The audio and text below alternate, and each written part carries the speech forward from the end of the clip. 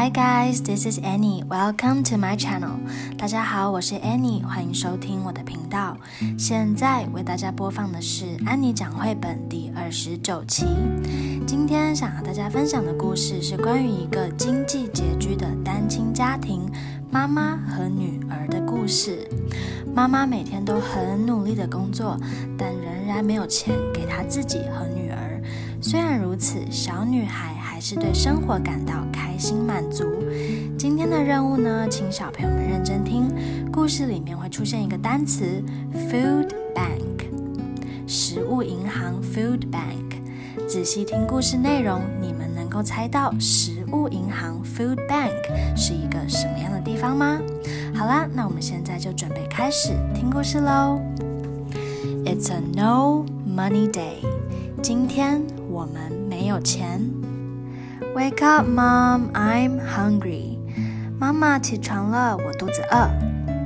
There's no more cereal, so I have the last piece of toast. 嗨，麦片盒空了，只剩下最后一片吐司。 Luckily, Mom isn't hungry. 好在妈妈说她不会饿。 Mom works hard so we can buy the things we need. 妈妈总是很认真很卖力的工作，所以我们可以买那些我们需要的东西。 I look after the everything else jar. 有一个存钱罐是我负责的，只要有多余的钱我们就可以存进来。 Mom says that if it ever gets full, we can get a kitten. 现在我们可能不能买想要的东西，但妈妈说有一天等这个罐子里存满了钱，我们就能养一只猫咪。 Maybe one day， 也许有一天真的可以的。 But today is a no money day， 可是今天的我们没有钱。 There are still fun things you can do on a no money day，但即使没有钱，还是有很多好玩的事可以做。 You can read a book from the library， 你可以看从图书馆借回来的书。 The scary ones are the best， 鬼故事最好看了。 You can practice your singing in case you get on the telly， 你可以为了有一天可能会上电视而练习唱歌。You can make a cat out of your mom's dressing gown， 还能用妈妈的衣服做一只猫咪。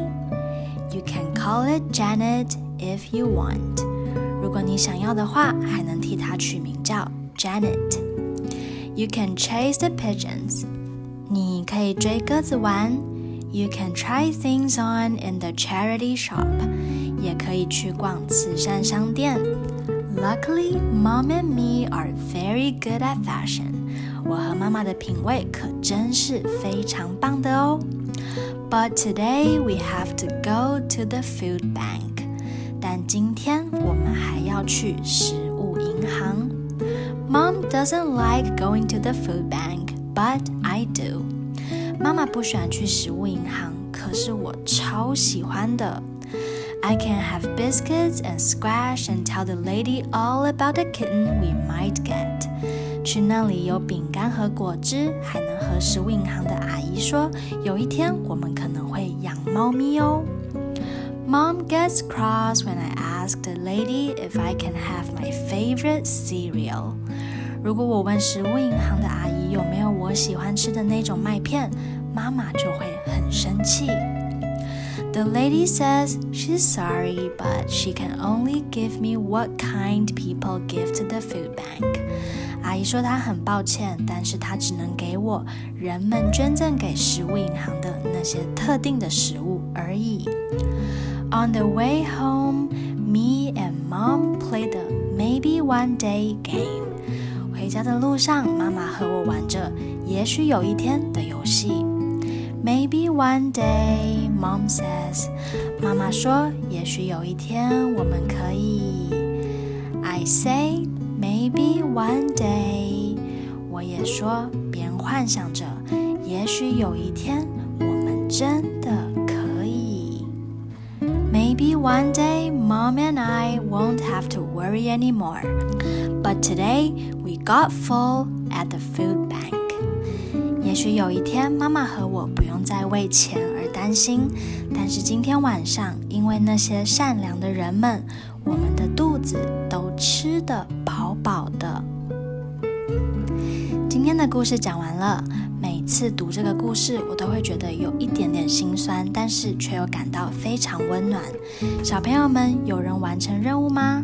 何谓 Food Bank 食物银行呢？食物银行存在的目的是希望借由慈善团体来号召热心的厂商或者善心有条件的人们，为没有办法解决3餐基本需求的人士及家庭提供紧急及短暂的膳食援助。小朋友们，我们每天有地方睡，有食物吃，有衣服穿，甚至还可以去上学，这都是爸爸妈妈努力工作的结果。这一切并非理所当然哦，我们非常非常的幸福。社会上很多家庭可能连3餐都吃不饱，也因此才会有食物银行的存在。听了今天的故事，有没有觉得我们应该要知足，好好珍惜所拥有的一切呢？故事里的小女孩和妈妈目前只能期盼着未来某一天，也许她们能够买想要的东西，做她们想做的事情。而我们想想自己，不妨平常少点抱怨，多点感恩吧。当然，我们也要记得哪天自己有能力了，或许能去帮助需要帮忙的人哦。好啦，今天的节目就到这边告一段落，感谢大家收听安妮创想英语，我们下期节目再见。Bye guys, thank you for listening. Have a good one and see you next time.